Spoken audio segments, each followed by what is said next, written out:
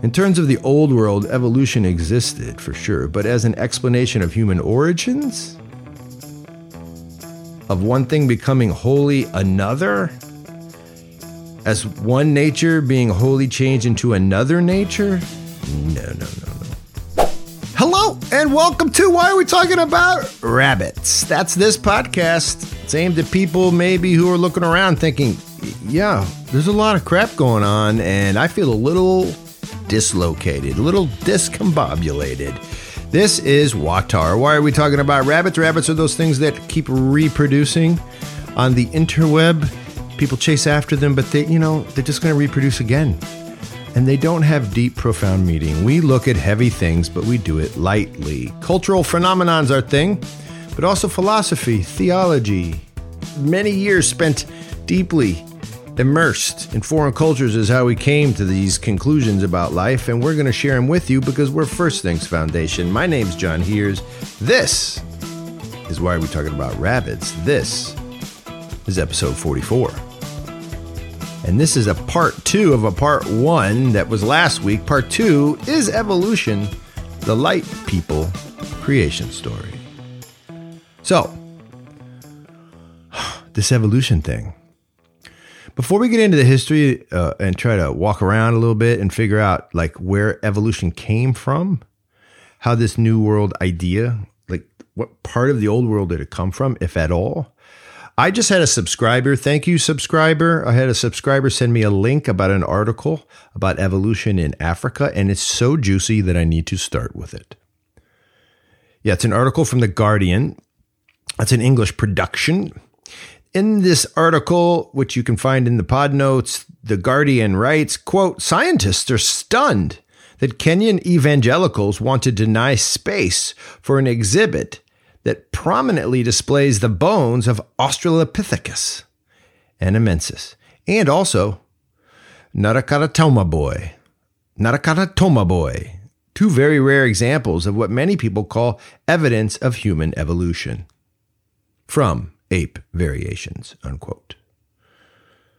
So the Guardian is saying, hey, man, apparently there's some skeletons that Kenyans, at least some Kenyans, we don't know how many, don't want to be displayed in their national museum, right? In Nairobi. Apparently these are like 1.8 million year old. Well, not a Karatomi boy is. He's 1.8 million years old. He's human, apparently, though. He's not a link, by the way. He's just like a really old human. And the Kenyans are like, nah, we're good. Thanks. At least some Kenyans are. And if you think about it, it's a pretty ironic thing, this whole story. Europeans want Africans to display ancient humans as a part of an evolution exhibit that explains where Africans came from. What? Meanwhile, Kenya and the whole idea, right, the whole of East Africa, including Ethiopia, is home to some of the oldest Christian traditions in the world, including their really old creation story. You know, Adam, Eve. Like, they already think they know where they come from. Remember, there was an Ethiopian in the Bible. Lots of them, actually. Moses had a wife. Then the Ethiopian on the road who's like, hey, Jesus, make me one of yours. Yeah, apparently the EU would like Africans to knock it all off and just do evolution stuff. Here's what the bishop said in the article. Quote, "This is confusing. Our children, and it's killing our faith. When children go to the museum, they'll start believing we evolved from apes." Yes, that's right. Africans, Kenyans in this case, don't want the light people, the reasonable northerners, to once again lump them in with, that's right, apes. Didn't Europeans get the message the first time they tried this? But let's be fair to the light people of Europe for a second, and of America. What do they actually say about, like, evolution? And what are they saying about the Africans, not all of them, but a lot of them, who are saying, don't put that stuff in our museum. Well, listen in the same article as we hear from Richard Leakey. That's the son of the fabled bone hunter, Louis Leakey. Richard Leakey is tired of Africans getting in the way of progress. Quote, the African church is being ridiculous, unquote. And then he continued, quote, this is scientific stuff. It's history. Evolution theory is accepted across the world, unquote. Well, apparently it's not like all the way across the world. Apparently whole swaths of Africans are getting used to the idea that they came from, apes or not. They're not quite there yet, Richard. And should they be?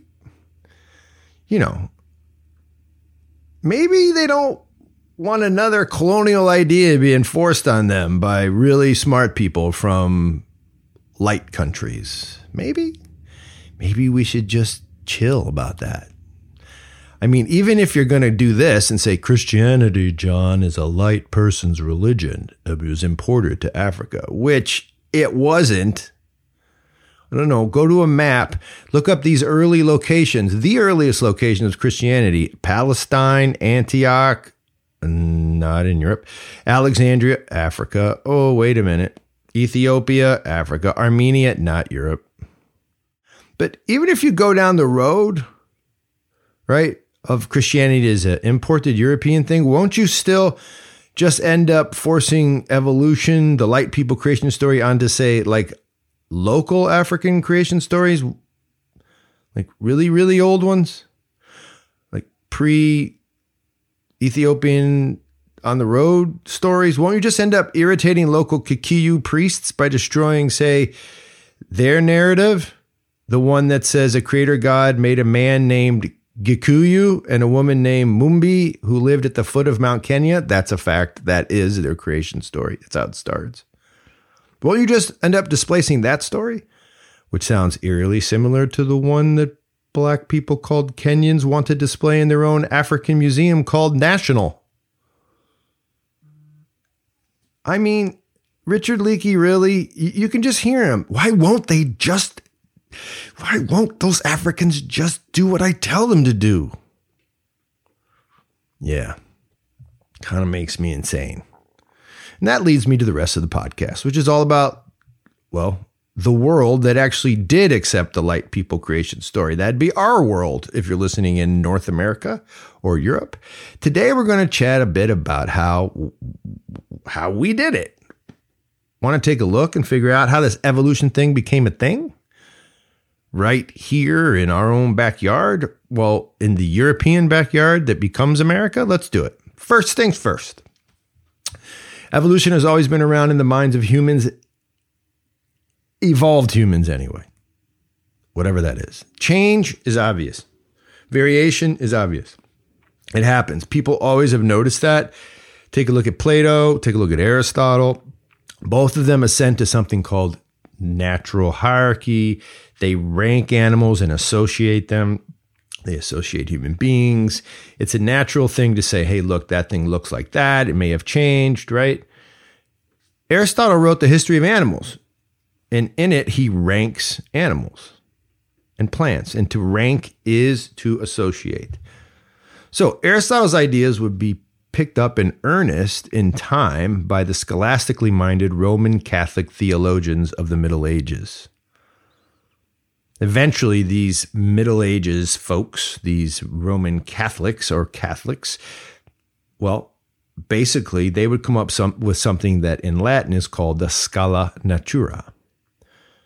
So if you listen to St. Albertus Magnus, he's from the 13th century, the Catholic saint, he talks about how the Scala Natura works, which is based on, right, schema from Aristotle's History of Animals. Here's what Albertus Magnus says: nature does not make animal kind separate without making something intermediate between them, for nature does not pass from extreme to extreme without something between. This would become known and actually became cited as a law by Darwin some 600 years later. And that law that Darwin cites, he calls the law of continuity. The scholastic theologians of Rome loved them some laws, and they applied them often to all the theology that had gone before in Christian tradition for 1,000 years. They were trying to rationalize, to some degree, the theology. Things like, hey, was Christ God or is Christ man? How does that work? Is he both at the same time? They're trying to rationalize some of that. And you can hear it in how they try to use Aristotle to make sense of the natural world. Well, here's another one, Nicholas of Cusa. Nicholas of Cusa. Here's what he says. All things, however different, are linked together. Such an order demands that the highest species of one genus coincides with the lowest of the next higher genus, in order that the universe may be one, perfect, continuous, scalar. Scale. So these ideas become a type of naturalistic explanation for the physical world within the Roman Catholic world view. And then, as Protestant Reformation gets rolling and Descartes starting to do his mind-bending, sit in a house, somersault thing where he isolates himself and thinks hard and uses his reason, Enlightenment thinkers began to borrow from this Western Christian lineage of ideas. They borrow, right, from Aristotle. And then Aquinas borrows from Augustine. And basically, they're all sort of using this template that God has created a natural order. But then come along folks who are starting to become deists. People are starting to say, yeah, God, okay, probably first mover. He's out there, far away. Let's talk about reality. Here's Gottfried Wilhelm Leibniz. He's writing in the 1690s. He's going to start to use words like radiation and links and chains and missing links. Here's what he says. All the different classes of beings which taken together make up the universe are so closely united that it would be impossible to place a transitory thing between any two of them, since that would imply disorder and imperfection. Thus, men are linked with animals.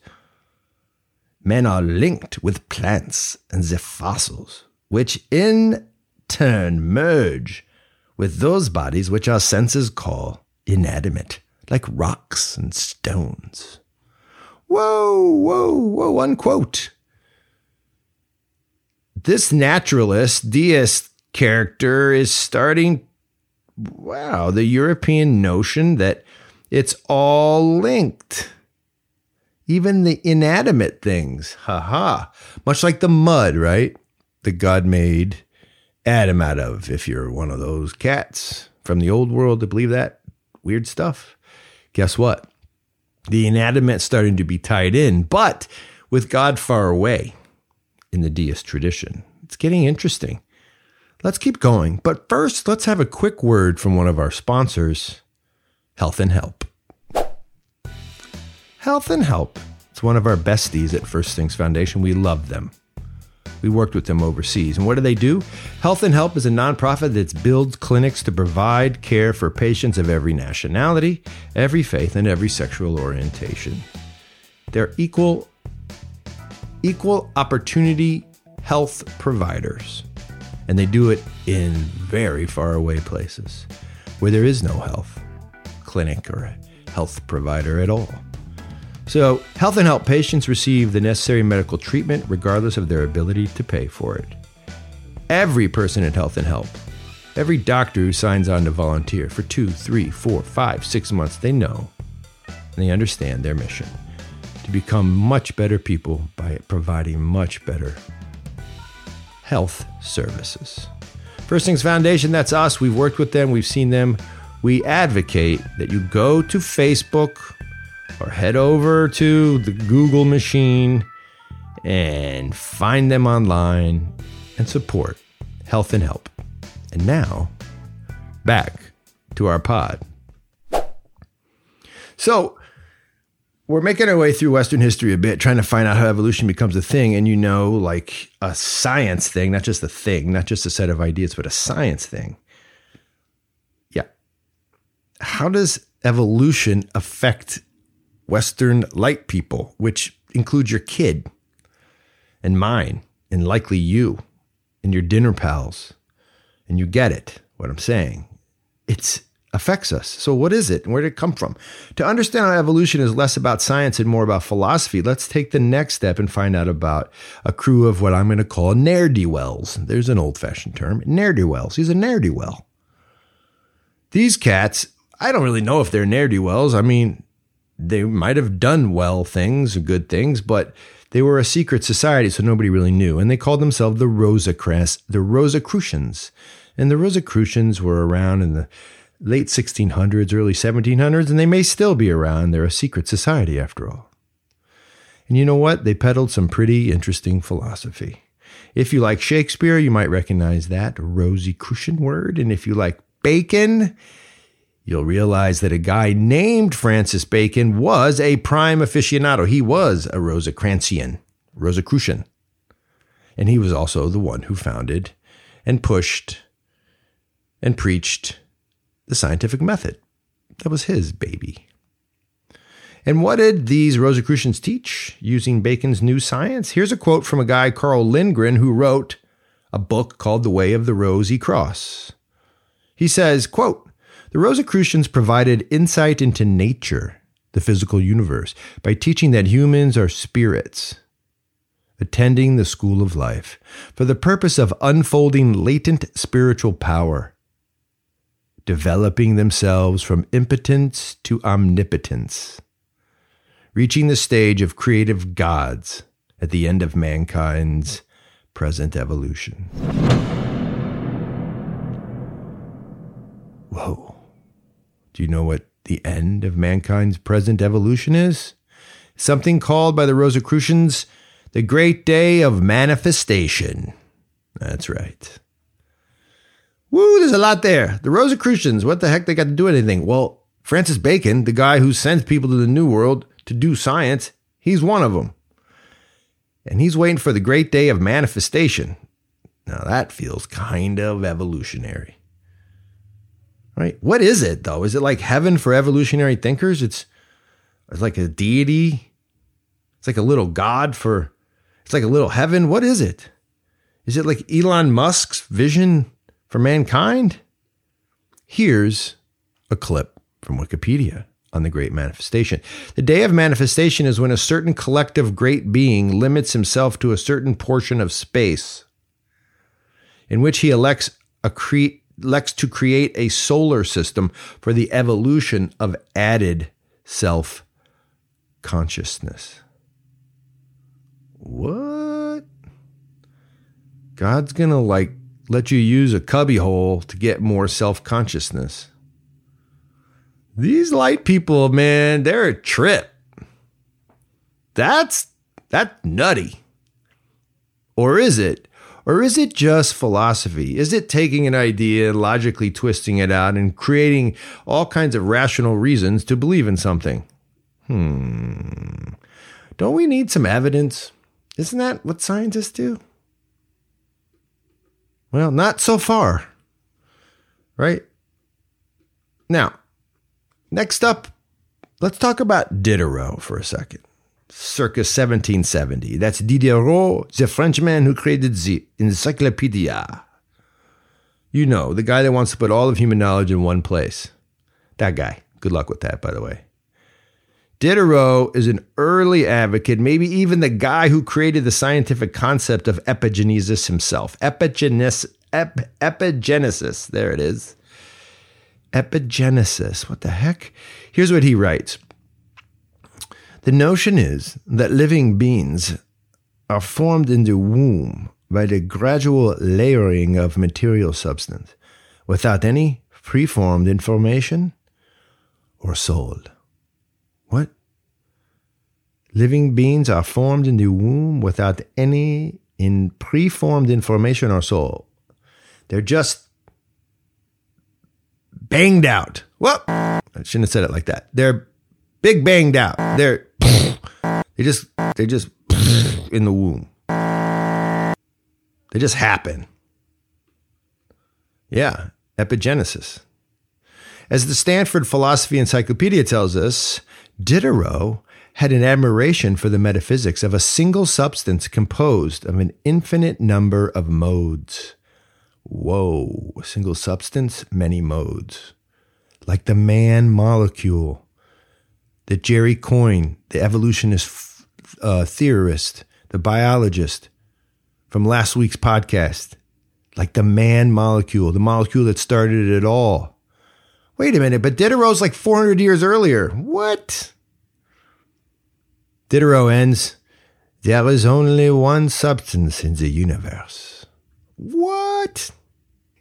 Yeah, so the encyclopedia guy loves information and is now saying that all the information is connected. All the stuff is connected. And it's obviously connected by God? No. That was the old story. The new story is emerging. It's connected by what he's going to go on to call consciousness, which is very interesting because that's what a lot of New World people today like to say is happening, consciousness. Isn't it interesting that the earliest philosophers, Enlightenment philosophers, are talking about things that have come to be true, and they presented them as true even before there was evidence. Let's keep going. George Hegel is next on our list. Hegel, of course, is Hegelian dialectics. Hegel is the guy who's going to take the same concepts and switch them over and try to analyze history using the same concept of evolutionary continuance. Hegel, right, the precursor to Karl Marx's fame. Marx loved that guy. Well, he loves evolution, right? He actually does write down the word epigenesis. He and a philosopher Friedrich Schelling, they write down and actually talk about epigenesis as a way to explain how history works. What they're saying is layers upon layers upon layers of new realities, new activities come into being. And as they come into being, the first reality is something like a thesis, and the second reality is something like an antithesis, and then the third reality is the synthesis of the two, which is a brand new thesis. Like going from Nakataka Boy to me. New, not human anymore. New. Right? Something new. Hegel loves this stuff, right? We're getting closer to Charles Darwin. Hegel's writing in the 1700s into the early 1800s. But before we get to the big guy, Charles Darwin, we need to visit a crew called the Lunar Society of Birmingham. I did not make that up. It's the Lunar Society of Birmingham, not Alabama. This is England. Well, the Birmingham Lunar Crew was a corps of science enthusiasts and philosophers who basically set out to advance Enlightenment ideals in England. Every country in England, in Europe, had this kind of like Enlightenment, like down-home crew that was fighting against the powers that be, mostly the Catholic Church, to teach about Enlightenment ideals. England had it too. Well, in Birmingham, they were called the Birmingham Lunar Crew, or Society. So they're a crew of elites and philosophers who pushed lots of ideas that included really interesting ideas about, say, the steam engine. Well, Matthew Boulton was a leading industrialist. He was one of the main members of the Lunar Crew. And he was a guy who owned the Soho Iron Works of England, right? Soho, right? And so very famous guy. And he's the guy who happens to have financed James Watt's famous invention called the steam engine. Oh, also James Watt, a member of the Lunar Crew. They were buddies. So was Joseph Priestley, who discovered, if you're a science person out there, oxygen, which is kind of funny that he discovered oxygen. Feels like it had already been around. So there's other famous people too in this crew, including a guy named Thomas Day. And he's probably my favorite because he's pretty much the wackiest. He's like the guy on Seinfeld, if he was mean. Kramer. He's Kramer if he was mean. Like mean Kramer. If you're young and you don't know that, go watch Seinfeld. Thomas Day is mean Kramer, and he became well known when he decided that his marriage was going to be a science experiment. His own marriage. Thomas Day actually went to an orphanage and adopted a 12-year-old girl named Sabrina. And he began training her in what he called the Enlightenment arts. Things like reading and writing. And all of this was aimed at making her what he called his Spartan wife. And he wanted her to be what he knew she could become, which was equal to him. Thomas Day doesn't stop there. So in order to prove this to the outside world that he was actually doing like notes on this and schemas, and he was drawing diagrams, and he had it all planned out, and he was observational. Oh, there's an idea. And he was going to repeat it and then give it to people so they could repeat it for their own wives. And here's the thing. All this wifing had experimental realities. Like, for one, he would fire blank pistols at his wife. Yeah, to scare her, to make her tough. He would drop hot wax on her so that he could, quote, allow her to become stoical and, quote, inure her to pain. Oh, that's nice of him. He would also make her run with heavy objects up and down the English hills, and from time to time would take her on muddy walks in the fresh air regardless of rain or shine, ensuring, in his words, that, quote, she would one day become able to understand every species of employment. I'm not making this up. Okay? He was a member of the lunar crew of Birmingham. But guess who else was? Guess who was actually the leader of it? That's right. Erasmus Darwin. No, not Charles. Charles isn't born yet. Erasmus Darwin. That would be Charles Darwin's grandfather. Yeah. That's right. A group of men bonded together in the late 18th century, calling themselves children of the Enlightenment and doing experiments on everything, including wifing, had as one of its seminal members the grandfather of Charles Darwin. And what does the grandpa of Charles Darwin teach at the time? I shall read directly from one of his writings. Quote, that in the great length of time since the earth began to exist, warm-blooded animals have arisen from one living filament. Wait. That's Darwin? Correct. But which one? It's Grandpa Darwin. Here's some more Grandpa Darwin. This is like 100 years before his grandson would tell the world of all of his experimental realities called evolution. Here we go. Grandpa Darwin.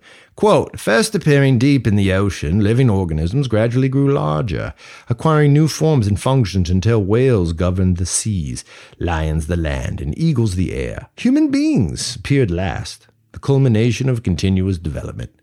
Related to lowly worms, sure, as well as to apes. Thanks, Grandpa Darwin.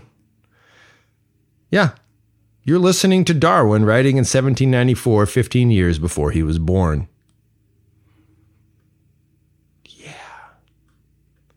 I could keep going on this stuff, but the fact of the matter, well, I would say this.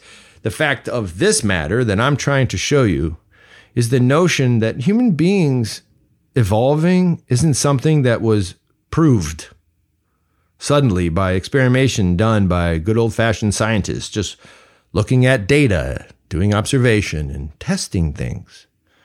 No, it was delivered in a philosophy book written by a guy fully imbibing Enlightenment deism and rationalism, and a dude who wrote a book called On the Origin of Species that actually is a philosophy book. Yeah. And that book was received in time by a people, by us Westerners, who, when we were fully ready to accept it, its rationalistic worldview, ate it up. And how could we do that? How could we just eat up this thing called evolution? Well, we had been fully divested of our noetic narrative logos-driven worldview by that point.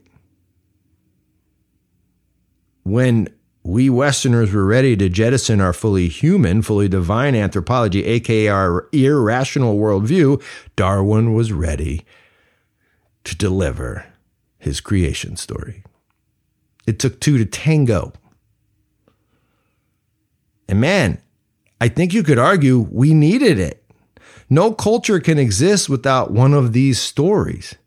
Just like it's weird, very few human beings do well when every night they go to bed asking, who the hell are my parents? Cultures, they can't survive being orphaned.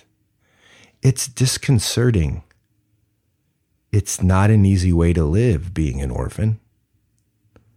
You know, having to wake up every day and wonder if the Leakey families is going to find your mom's bones in the Olduvai Gorge. Sure would be nice if I could know who my parents are, Leakeys. I hope the Leakey family will find them for us.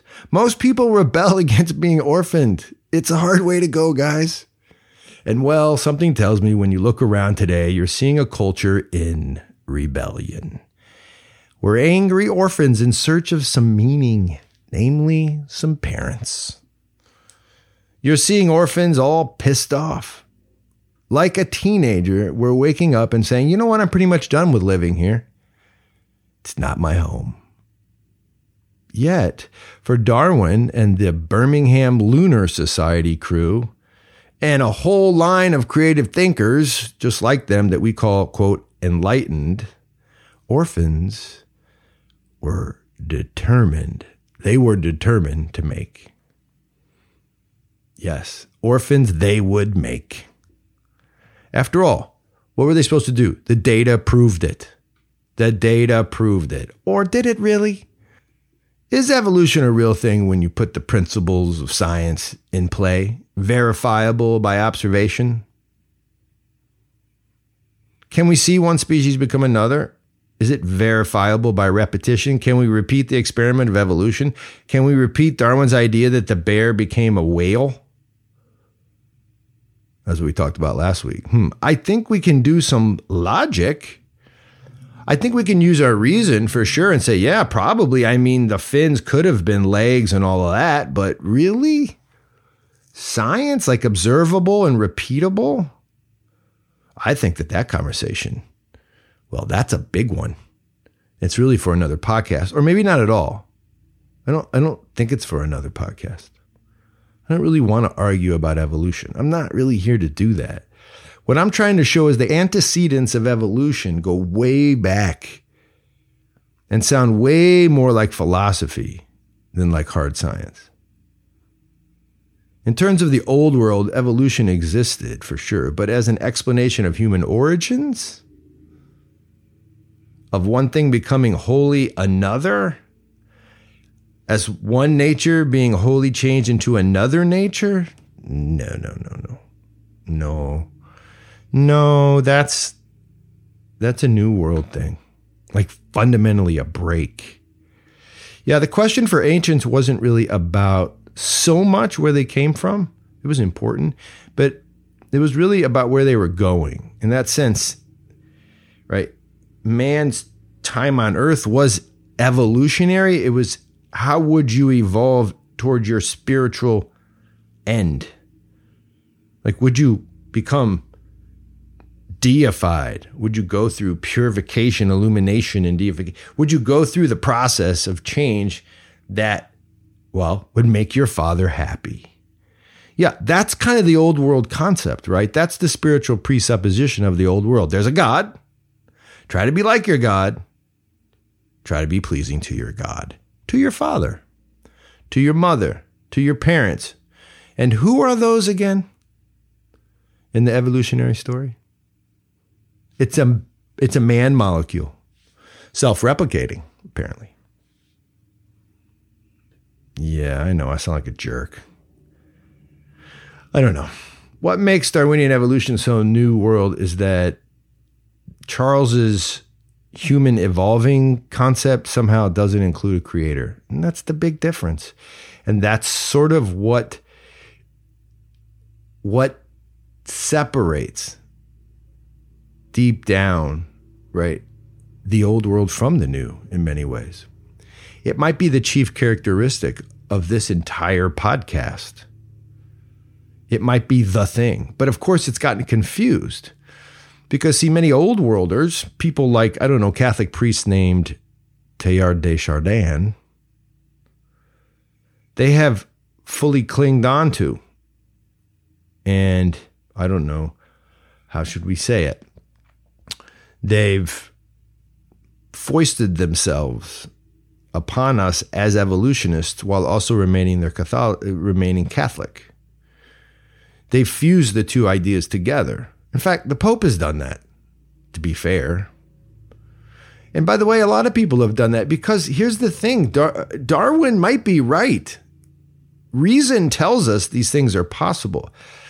But scientific evidence? Yeah, no. It's logic. It's logic that twines all these different ideas together. I'm cool with that.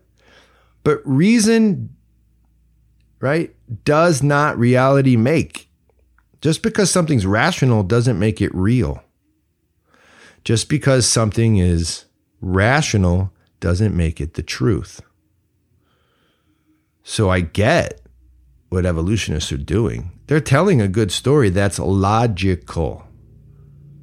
But is it actually from logos? I guess that's for all of us to figure out. So why don't you write a comment? Let's do it. Write some comments, get this baby going.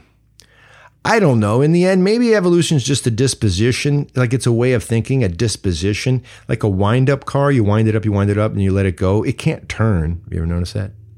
It just has a disposition, has a direction. Maybe evolutionary thinking is a disposition, and people have it and have been imbued with it, and then they go a certain direction, and maybe we're all going in that direction. But maybe we shouldn't, because maybe we're not wind-up cars. Maybe we have, I don't know, I like this word, it's used a lot, agency.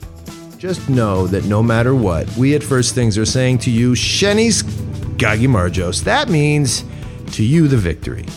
It's often said at the Kepi table, the Supra, which is a Georgian feast. We do those for people to go out and raise funds or to raise awareness, but we also do that when we bring someone on to go overseas. They're fun, they're great, they're old world, they're wonderful. Watar is produced by Andrew Schwark and Daniel Paternos.